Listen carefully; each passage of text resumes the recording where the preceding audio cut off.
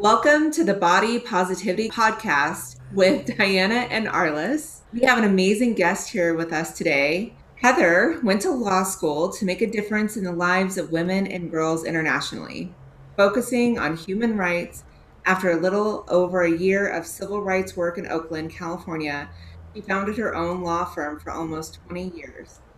After selling her practice in 2016, she moved to Kealakekua, Hawaii, to open Mermaid Dreams Bed and Breakfast. Her mermaid sanctuary provided the perfect healing space where Heather, aka Viana, overcame her lifelong struggle with food addiction. She created a 13-step program which provides daily spiritual affirmations, nourishing wisdom, and inspirational stories. The program is not based on any religion, and Viana considers herself a mystical, free spirit. She has over a decade of training in the 13 Moon Ministry School, a spiritual tradition that embodies the divine feminine. Viana's exploration of her own divine feminine has led her to explore the mermaid archetype for over 10 years.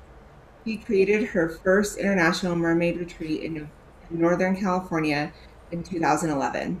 She continues to offer transformational experiences for women here in Kona. I welcome Heather, aka Viana. Thank you, Arliss. It's fun to be here. Welcome, Viana. Welcome, Heather. It's great to have you here. And I'm really looking forward to today's discussion. I think we have some very powerful topics to share with everybody. Me too. So I'll go ahead and start with one of our easier questions, I think.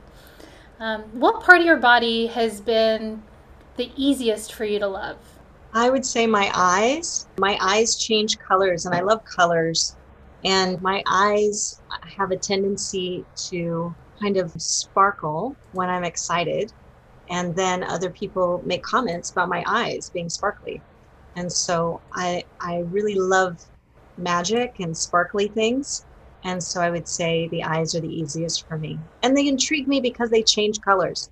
Like I love shape shifting and things that change. I love how octopus change colors and they can change their pupils into 3 different ways, like stars and bars and all sorts of weird things. I just think that's the coolest thing. So I'm aspiring to be more like an octopus, I suspect. That's awesome. I love that answer. And your eyes are gorgeous. I have had the privilege of seeing them in person, and they're absolutely beautiful. Thank you. If I cry, they turn bright green. Hopefully, don't make me cry. That's so fascinating. And I could see how yeah, you have a natural sparkle in them that can really enlighten and empower others. Thank you, Diana. So moving on to one of our more challenging questions, which part of your body has been the hardest for you to love? Well, as a child, it would be my teeth were knocked out in a motorcycle accident when I was 3 years old. So I never had front teeth growing up until I was about 8, and they didn't come in right. And we didn't have any money to fix them. So I've always just had the teeth I have, and I've come to love them, and they seem to pull it off now. But there were many, many, many years in my childhood where I was embarrassed to smile. Then, yes, so growing up, my family is the body type that they carry is a mesomorph, really strong and sturdy, athletic types. And so I had really muscular calves and thighs, which served me very well playing volleyball, which just made them even more muscular. And in the culture that I grew up in, it was seen as kind of big. So having big thighs was considered something unattractive at the time. And that was probably what I would consider the biggest challenge for me. It made me feel like I couldn't do certain things like be a cheerleader, or if I had wanted to be, there were certain things that were limiting to me in having large thighs, I suppose. I'm curious because I'm also somebody who identified as someone who didn't necessarily love her thighs growing up. For you, was it one of those things where you because I'm hearing you say with the volleyball, you recognize that you especially built up power in these areas of your body. Can you talk a little bit about the, maybe the dichotomy of both finding power in it and then also feeling kind of limited by that? So the power of it, of course, and I, having taken self-defense classes in my 20s, I discovered that it's my legs that are my strongest muscles in my body, and they rock and I love them and they support me and they're powerful. And I feel really solid that way. I feel like I have a solid foundation under me, and that allows me to do the things I want to do in life. And as a mermaid now, putting a tail on, that's like a really fabulous way to float in the water, is to have larger body pieces. So we bring our own buoyancy compensator and can float more easily. And a lot of muscle helps a lot too. So just like dolphins and whales have a huge amount of muscle, they also have a lot of insulation for the water. And now as someone who identifies as a mermaid more than a human and loves to play in the ocean more than on land, I would say it is a huge benefit to me to have the legs that I was given. Even if as a mermaid, they seem like a disability because it's not a tail. I have this prosthetic tail that makes it possible for me to be more authentically me. And I enjoy that as much as possible. But these really strong, wonderful legs have become my ally in feeling a strong foundation under me when I am on land. I love that. And one of the things that you mentioned when you were talking about your teeth when you were younger was hard to smile or scary to smile. And I've known, the time I've known you, you are such a joyous person. You're rarely not smiling. And so, how did you learn how to smile again and feel free in that? There came a point where my teeth came back in, they grew in at age 8 years old. And then one of them was dead and we had to cap it. And then a couple of years later, my mouth was too full. So they just said, well, let's just pull it. And so they just pulled the dead tooth out, and it allowed the other teeth to come in together in a way that wasn't all crooked for the first time in my life. It was probably about age 11 or 12. And everybody thought I was a little boy that whole time anyway, because I had really short hair and I was a tomboy. I struggled with femininity most of my life and honoring my femininity. I never wanted to be a girl. I just kind of avoided everything feminine. And I think about 11 or 12, I started smiling. I think that's the answer to your question, but it's kind of complicated in the sense that being a female, there tends to be more smiling. And as a tomboy, seems to be less smiling. For some reason, there's a difference there that I've never noticed before. Yeah, as a female, I just remember also in high school and, when I got older, it seemed like men were starting to say, hey, smile for me, baby. And then all of a sudden, my smile became something else. And that was some way to please men or perform for them or placate them or something. I don't know what that was, but I did begin to notice that men were asking me, no, not asking, they were strongly suggesting that I should smile like all the time. It's just really interesting how the smile became this thing that I didn't like to hear about at the end of my teens, when I was being asked to smile all the time. Yeah, well, it's different when the smile is natural versus when someone is commanding you or encouraging you to smile for their pleasure or for what they want to see out of you. So I really love that you brought that up because, similar, I can definitely relate to being told to smile more when I was younger, and like, oh, you're so much prettier when you smile, or like these sort of like backhanded comments, like I don't even know. And at the same time realizing for myself, like, like now I'm a person who naturally smiles, where it comes from a place of joy, but it is very different, like even in the same action, whether it's coming from this place of I should for someone else versus I am because I am embodying this and feeling it fully. I hear you. And smiling is something that I do naturally myself as well. But I've also had the societal training, just like probably every woman in the United States and beyond. And now when I'm giving speeches on serious topics, I have to really focus on not smiling and being able to emote the emotion of the speech that I'm feeling. I am feeling it inside of sadness or loss or some form of grief or anger, something like that. And I have to like physically make my face relax enough to show that emotion. And it reminds me every time that I have to practice that wow, I've really been trained to smile. And I do love smiling and I love it now, but but I've been trained to smile no matter what is going on inside of me. Well, I love that you say that, Arliss, but for me, the other part of that, and I think Heather, maybe you can relate to this too, is that like for me, those painful moments or those difficult things, I really now do see them as a blessing. So sometimes when I talk about the difficult things, I have a tendency to smile or I have a tendency to really see where it led me, but I also have to understand, which is what I'm hearing you say, Arliss, right? Like that I need to be aware of where my audience is and how they're feeling about what I'm sharing, and they're not yet in the place where they can smile about that. So, Viana, I wonder if you would share with us some of your amazing mermaid self love and self care practices because you have some amazing things that you do.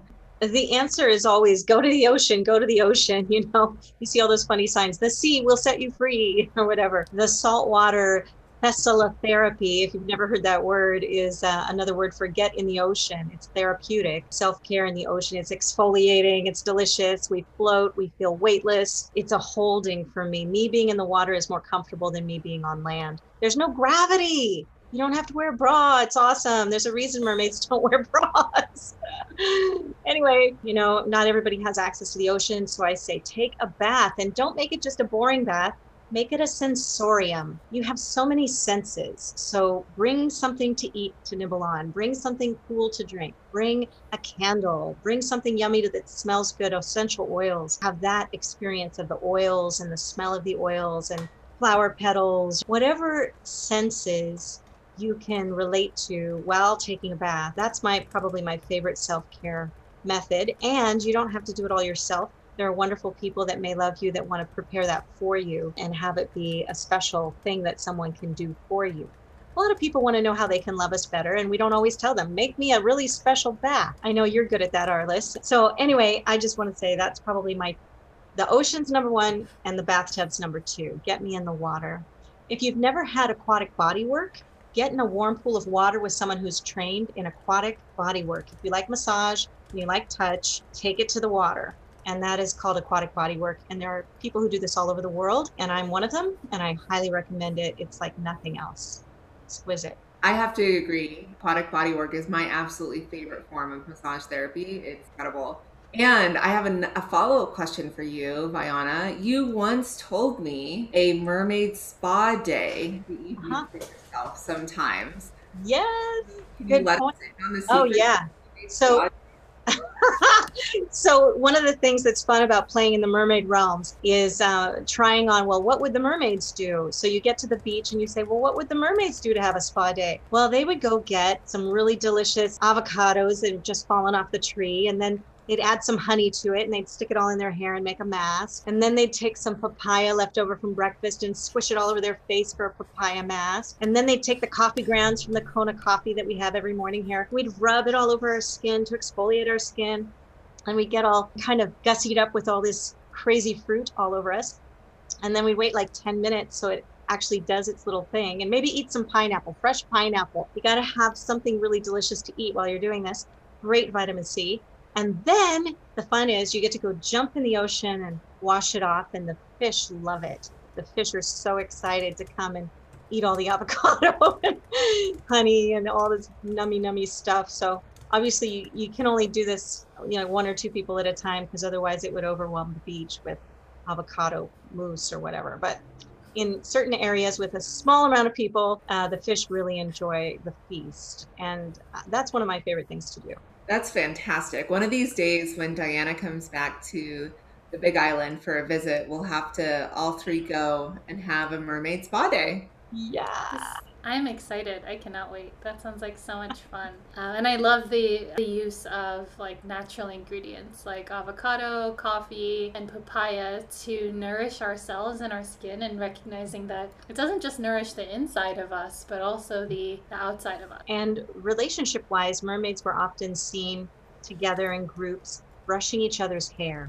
And that wasn't a mistake. That was a really beautiful way to bond with women and sisterhood and support each other and have a culture where women supported women. And that spa day, women used to bathe together. They used to brush each other's hair. They used to use those, you know, sponges out of the ocean on each other, really wonderful ways. And so that part of it is probably the thing that I enjoy the most. I don't go there and do it myself. I could sit all day and play with somebody's hair. That's just fun for me. So that connection is really important to me too. That's really beautiful. I wonder if you could tell us more about the values behind being a mermaid, or mermaid values.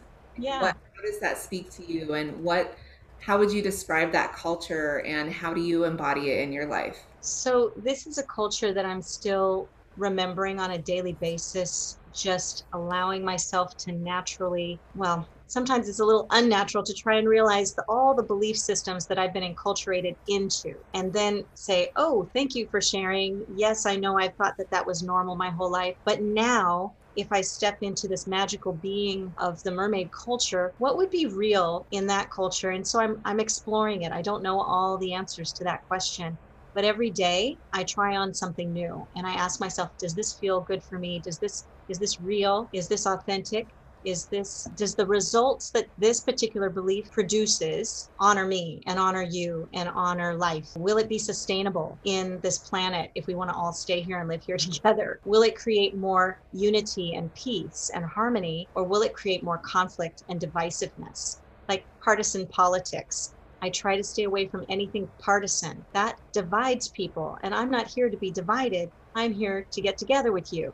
So if we can find a way to talk about issues that matter to us that don't have to bring in the politics, the partisanness of it, then I'm interested in having that conversation because I feel it will bring us closer together. It doesn't mean we can't have clear boundaries and that sort of thing. That's also very important. I feel that the mermaid culture would be 99% exactly the same as the dolphin culture. And I had never experienced wild dolphin culture before I came to the Big Island. And here the dolphins have been my teachers. And just observing them, just floating on the surface of the water, watching how they interact with each other and with me and with the planet is epic. Like, we have so much to learn from dolphins about how to be sovereign, to not have to have a house and a whole bunch of stuff, but to be fluid, to not have to be weighed down by clothes, to not have to worry about going to work every day from 9 to 5 or paying rent. Like, they don't do any of that. They just play, eat, sleep, make love, play, eat, sleep, make love. And at night they go hunting for food together and they work together to catch small fish. So they don't even fish out the big fish of the ocean like we've done. They haven't harmed their own food chain.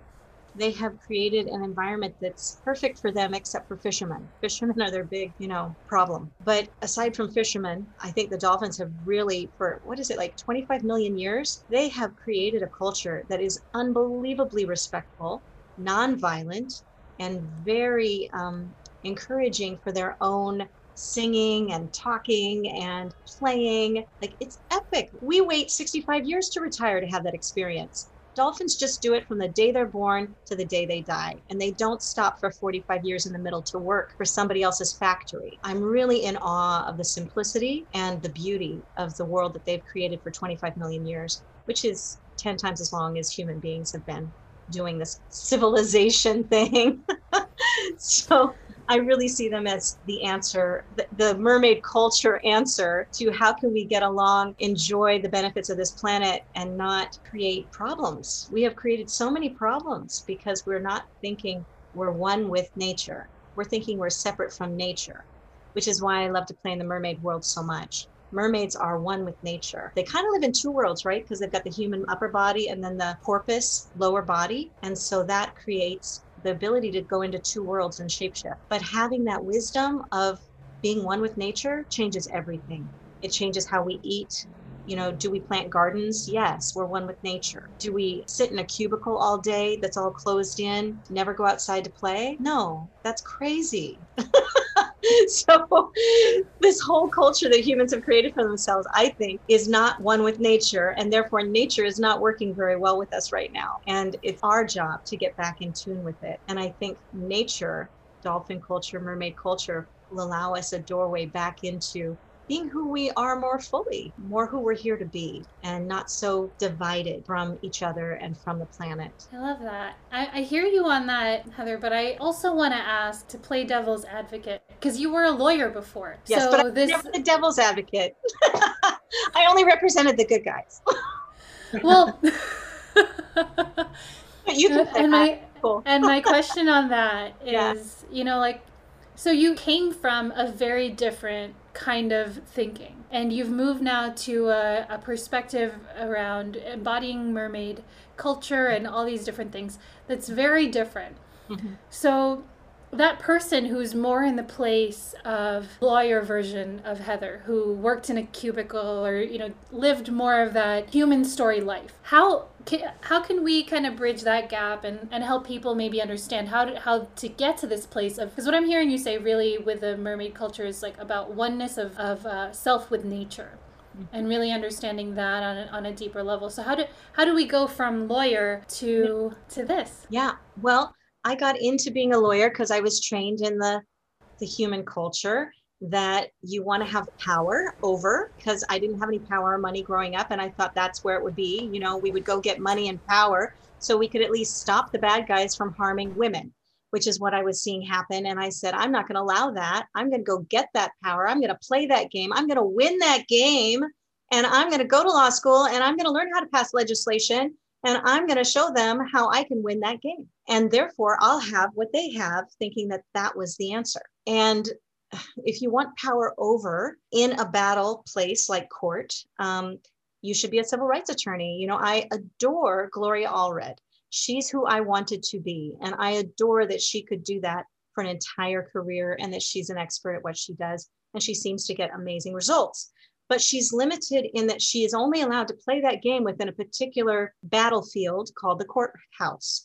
And the rules of that courthouse were written by the legislature and sometimes by courts, mostly from an older conservative European ethnic background, which doesn't necessarily play for other people to be included in the justice system. It's not about justice, is what I discovered. 1 year after being a civil rights attorney in Oakland, California, even though I won all my cases, I decided this was not worth it. You can get all the money in the world and it's not worth going through this system. This system is so broken that I'm not going to pretend that it's working. So I'm out. And I spent the next 20 years as a lawyer keeping people out of court, teaching them and empowering them how to not have to go to that place of battle, because I'm not interested in fighting battle every day under rules that somebody else has written, pretending that they were for me. Thank you. Those wonderful protective rules. Thank you. Anyway, it's kind of a sham. And so I never encourage anybody to go that direction. I say there's 10 other things one could do to take one's power back in a situation that feels powerless. And my goal is to empower not just women, but anybody who doesn't feel empowered, especially the men who sometimes try to take the power away from the women because they don't know how to make their own. Obviously, if you have to have power over someone else, it's only because you don't know where your own power lies. So if we can all figure out how to be sovereign again and how to stand in our own power and our truth, then I think from that place, there wouldn't be so much what we call victimization. I think empowering women and girls and young boys and who are all most often the survivors of, say, sexual misconduct, which is my passion, is to end that part of our culture and make it not the norm, but make it something really that's a one-off. I'm stepping more fully into my lawyer persona in order to be able to stand up to and say, no, this isn't okay. We are here to speak our truth. And we are not going to put up with this kind of misconduct. And I'm not really interested in fighting anybody in battle in court. I'm much more interested in just telling truthful stories, getting the culture to change. I'm more grassroots oriented, not top down. I'm not here to pass a law so that everybody has to not be racist or to force people to not be sexist, but really to change everybody's hearts from the ground up is where I see the real change will make a difference in the long run, because otherwise it seems to backfire. It seems when we try to make people behave a certain way and then tell them they're bad and shame them and blame them and put them in jail and try to throw away the key, we just get someone who digs their heels in and wants to try and fight back. So the more we resist all that, the more we create it, the more we create more of it. So I'm really looking to create an alternative culture that people like better, that is more fun, more sexy in a good way, more empowered, so that people don't have to just assume that the way that we've always done it is the way that it needs to be. We don't just have to assume boys will be boys. We can create a whole new culture and stand up for respect, not just for women, but the planet and children and all of that. I don't think that's going to happen in a battlefield in court, but that doesn't mean I'm not still a lawyer. I am, and I still use everything I learned about that game in order to be able to promote a new agenda, a new way of being with one another that is more simple and more respectful. I love this example that I just thought of, and it's this whole conversation about how do we protect the wild dolphins? Because some people think that if you swim with them disrespectfully, it hurts the dolphins and nobody should be allowed to do that. And so the people are getting tickets right now for swimming with wild dolphins if they're doing it in a disrespectful way. But nobody seems to know, at least in the swimmers world, which are not Hawaiians. They're people from European descent who are swimming with the dolphins mostly. And nobody seems to know how to do that in a respectful way within the Hawaiian context. So I love that this one woman stood up. Her name was Kealoha, and she stood up in front of the federal government in a process. And she said, we've been teaching our children how to swim with dolphins for 1,000 years. It's very simple. If the dolphin's eye is open, it's awake. If the dolphin's eye is closed, it's asleep. Treat it accordingly. And because Hawaiians were treated how to be respectful towards other beings, that's just no brainer. That's simple. Like, we don't need to be passing laws and giving people tickets. We need to teach them how to be with other creatures, beings, each other in nature. And it seems so simple, but it really is the core, I think, of changing hearts so that we can be with each other and be with nature and be with creatures and without having to have lawsuits about it. We don't need the federal government to tell us how to swim with a dolphin. We just need respect class. Like, what does respect look like? What does it mean? And Hawaiians are good at teaching that. I love that. I feel like I heard like a million things mentioned that were really, really powerful. But, when you were talking about that power dynamic and being a lawyer and realizing even in winning your cases, that there was only so much traction that you could gain versus approaching the problem from a different perspective. So what I hear you saying, embodying yourself as a lawyer, but really realizing that there's a deeper and a smarter way to kind of address the issue than simply from the legal perspective.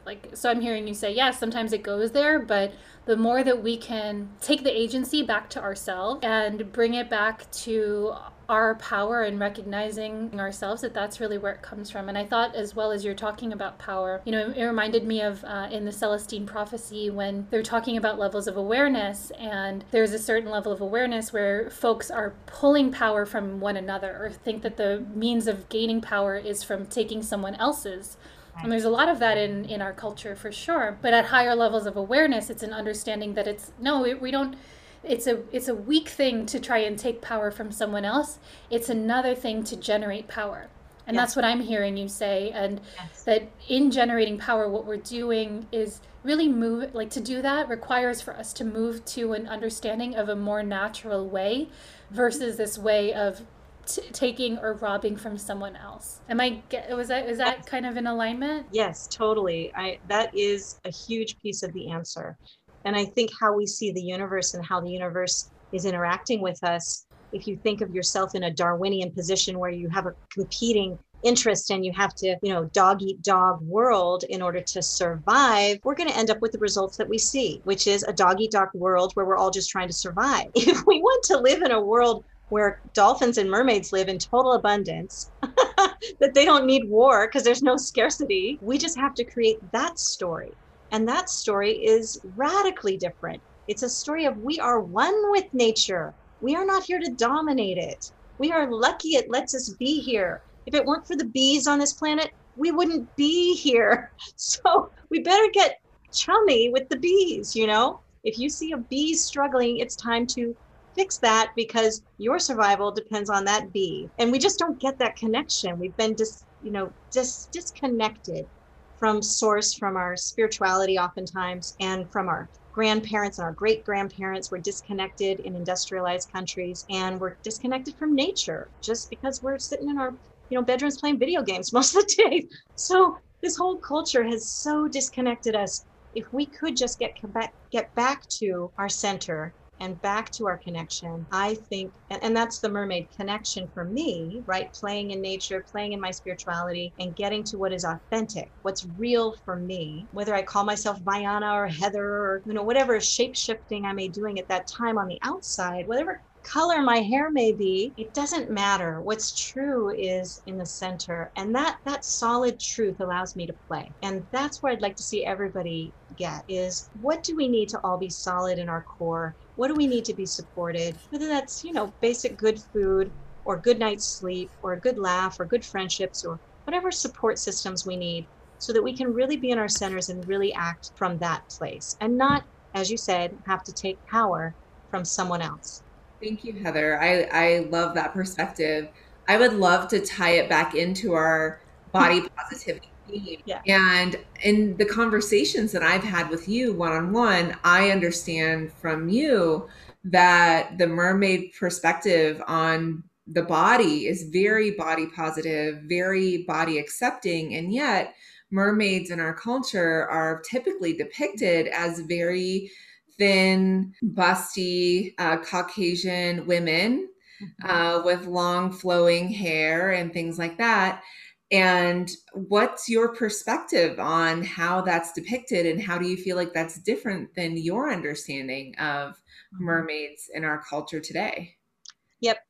I think it's as women are beginning to want to step more into their power, and we're looking at, well, what is that?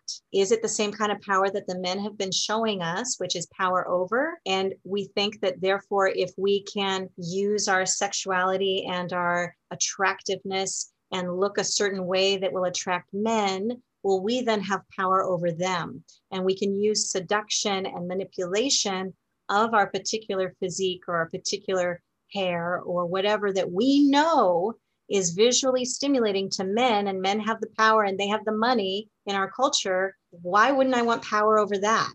And so in a culture in which it's all about power over, it's no brainer that women are using that look to have power. And that's not what I'm interested in. What I'm interested in is finding out if I didn't have all these people telling me what I should look like or how I should dress or what color my hair should be or what I should say or how low or high my voice should be or what kinds of heels I should be wearing or what color tail I should have on or how I should perform for them, who would I be? Like if I wasn't always trying to please and get approval and perform, I was raised to please, get approval, and perform. I am now 50 years old. I am done. So I've been there. I played that game. I know that game. I won that game. I can't tell you how much I won that game. And I laugh about it now because life, is life. This is how we learn. But I'm hoping that if I tell my story and we share our stories, that we won't have to learn the hard way and it won't take somebody else 50 years to figure out that what's really beautiful, what I'm really interested in is authenticity and the gifts that we each bring that have nothing to do with putting on I was dressing up in court to look like a lawyer.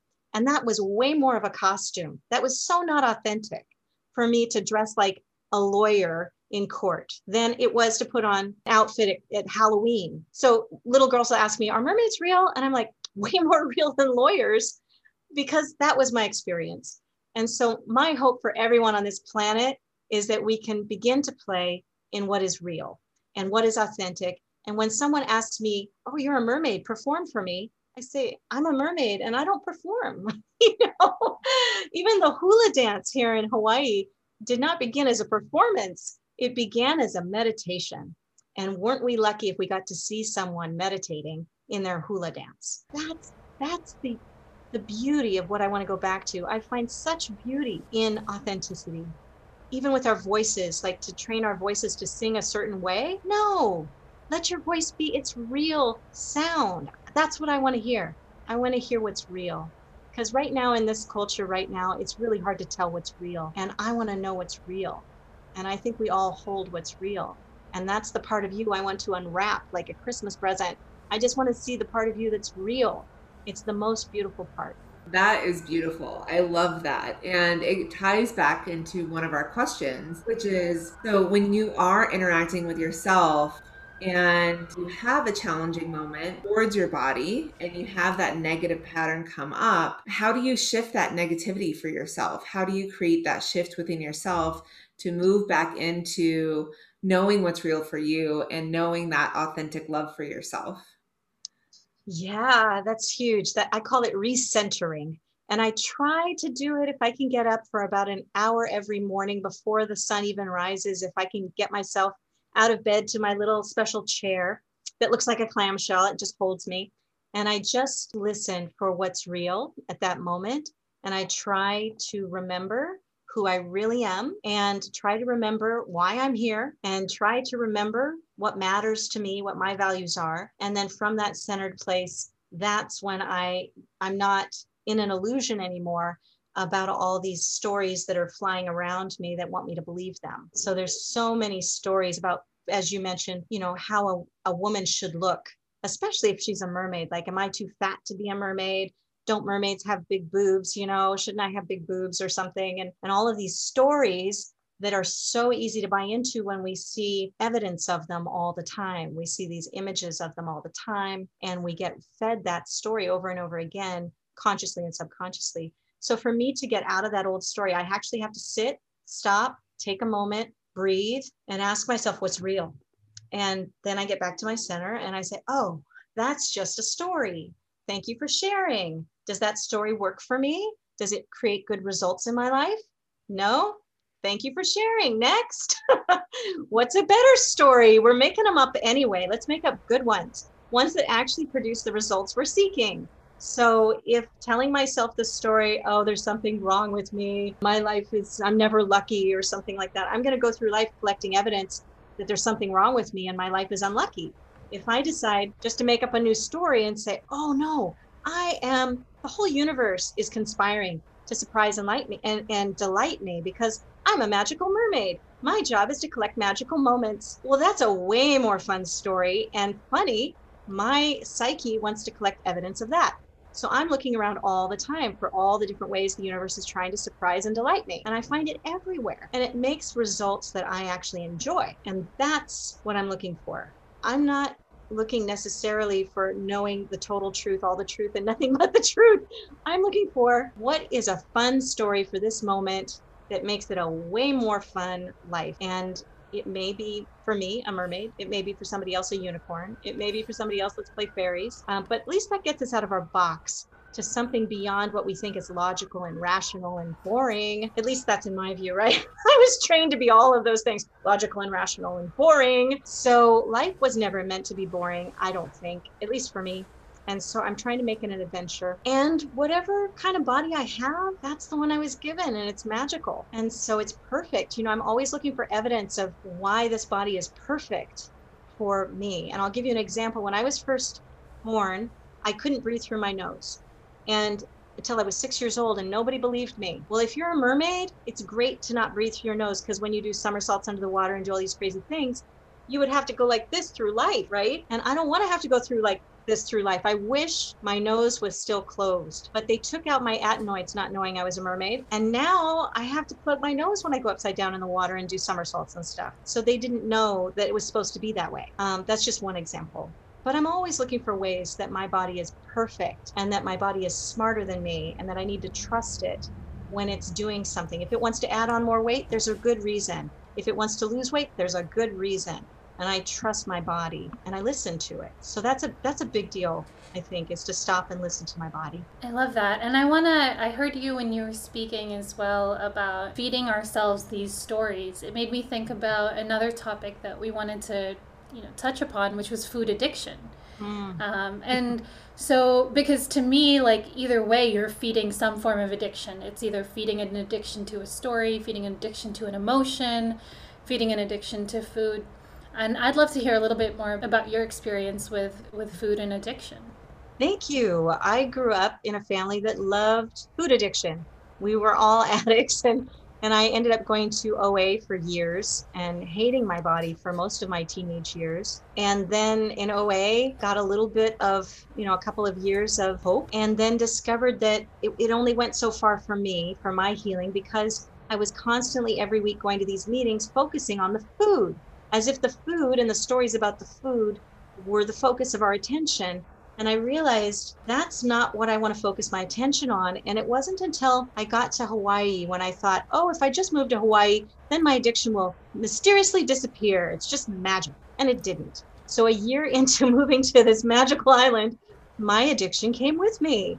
And I said, oh, I am 47. I think I was 46 or 47 at the time. And I said, I am not going to put up with this one more day. This isn't working for me. I have to create my own program because the 12 steps only went so far and it wasn't quantum. And I want quantum results. So I said, I have to make up my own freaking program. Okay. So I woke up every morning for 13 weeks for 1 hour. And I got quiet and I said, and I journaled for myself. And I said, what do I need to know today? And every day I journaled for about a half an hour. And every day I was given a gift. And the gift, this is kind of before I'm even awake. So my brain isn't really working right, which is perfect for this kind of work. There's nothing in the way, there's no logic. And I would just listen for what do I need to know today? And then I would say, what practice, what one thing can I do today that would help me to put a new habit in place? And then the third thing that every day came was a story, because I can't remember wisdom, like this little affirmation I would get every day. Can't remember it in my life if I don't have a story to hang it on, a parable, something that I can remember. Oh yeah, that piece of wisdom, that story, that's what applies here.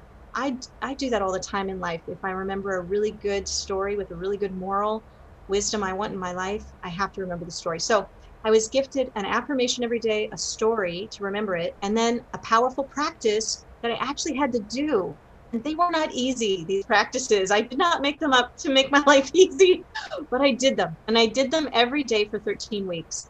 And at the end of none of it was about food, by the way. Nothing was about food. It was all about everything else underlying my life that made life work and made me happy and made me honor myself and my passions and my self-care and my self-love and really getting into the nitty-gritty of life. And if I did that, and I did that every morning, my food addiction disappeared by itself, literally with no effort from me after about 12 weeks of working my life over, so that I wasn't reaching for food anymore because I was reaching for fulfillment in real ways. I was allowing myself to be fulfilled in a million other ways that had nothing to do with food. And that fulfillment meant I wasn't anxious and I wasn't looking for food everywhere to fill in the gaps of what my emotional body wanted. And I didn't do that on purpose. Like I literally didn't have to like go off of sugar and white knuckle it. I actually was released from the addiction for a couple of months. And then if I stop doing that every morning, I go back into my addiction. So there's a practice here that has to happen for me to stay healthy. And that is I have to take the time to honor my spiritual life. And if I do that, the rest follows. And if I don't, it doesn't. And I really think everybody has their own way to do that. You know, different paths, different religions, different everything. Whatever works for somebody, I say that has to be the foundation and the core if we're going to stay in center and live our lives from that place. Just from my So own I experience. hear, yeah, like I hear a lot of the addiction was a recognition of a lack of fulfillment where you're trying to fill it. And I relate with that, you know, like filling a hole or trying to feel full in your stomach because you feel empty inside kind of Yeah. thing. Yeah. And I'm hearing you say, you know, it's a practice that you work through. Yeah. I love that. Daily, and it's fun. And I decided to put it in a book called Diving into the Divine Feminine. Oops, I don't know if you can see that. Not very well with my background on. Anyway, Diving into the Divine Feminine, 13 Steps to Freedom from Food Addiction. And it's just those meditations that I did for myself every day. And they were profound for me. And there's a journal that goes with it and a deck of cards that goes with it. If it's fun for you to play that game, feel free to go to divingintodivinefeminine.com and order your kit. And then listen for your own wisdom every morning. You don't have to follow mine. Do your own thing. But it worked for me. It still continues to work for me.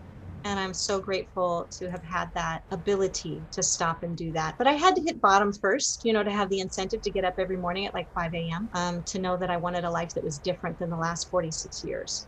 So that is, yeah, that's available to all of us. And however you like to do it. And that was diving into divinefeminine.com.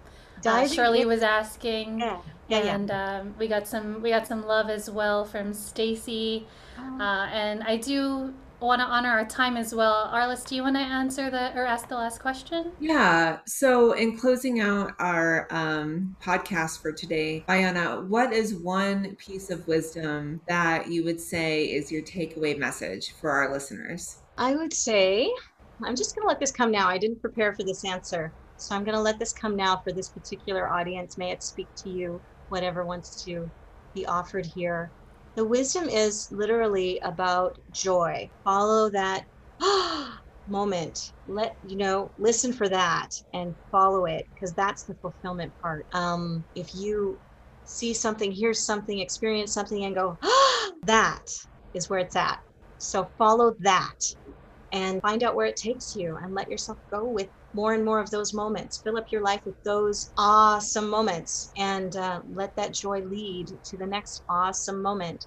It's how I found you, Arliss. When I met you, I went, oh, what an inspiration. Oh my gosh, I have to know this being. She's amazing. So that's an example where it led to good things. Yeah, just listen for those moments in your heart when your heart goes, and listen to it in everybody else's. You'll see it happen. When you mention something, if you talk about golf to my partner, he gets really big and his eyes get big and he blows up, it's like golf. That's his passion. And so it's fun to support people in their ahas, whatever those are, to see them explode with joy in their realms. And whether that's in the mermaid realm or the unicorn realm or whatever you want to create for yourself, I say go for it. Let me be an example. You can not just be a lawyer and or a mermaid. You can be a lawyer. You can have it all. You can make it up. I love that. Thank you so much for being our guest today, Vayana. We have really enjoyed having you and hearing all of your inspiring wisdom and expertise on the mermaid culture. That's beautiful. So we'll close out for today. Thank you again, Vayana, for joining Diana and I. And we will see and hear from all of you next week. Bye. Thank you.